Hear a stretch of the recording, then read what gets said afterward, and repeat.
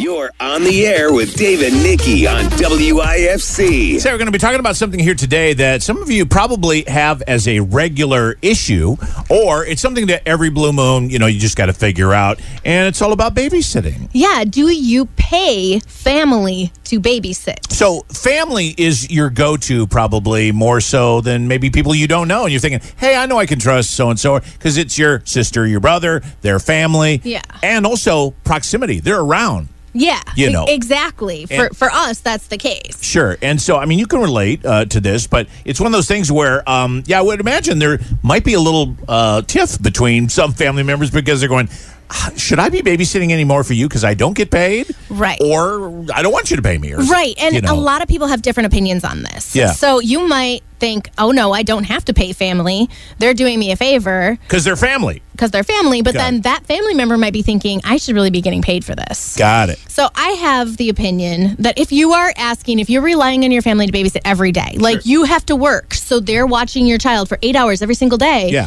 then yes, they deserve to get paid. That's a job. Sure. If you are just going out to dinner and you need somebody to watch the kids for a few hours, then maybe not. It's just a favor. It's a favor. Yeah. Got it. 95.5 WIFC. Do you pay family to babysit? I have 4 kids, 3 that are toddlers, and I have no family whatsoever that babysits my kids, and I'm a single mom. Ooh, that's tough. What do you do? I take my kids to daycare, and there's sometimes my daycare will be like, I am closed, or I'm closing for a week or 2, and then, I'm all like, well, geez, now what do I do for work?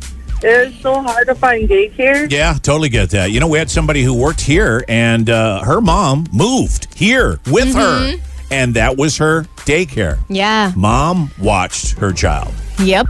And it works. Rayling commented on Facebook and said, yes, parents want to go have fun, they should have to pay. I just wanted to comment about the family and like babysitting and stuff.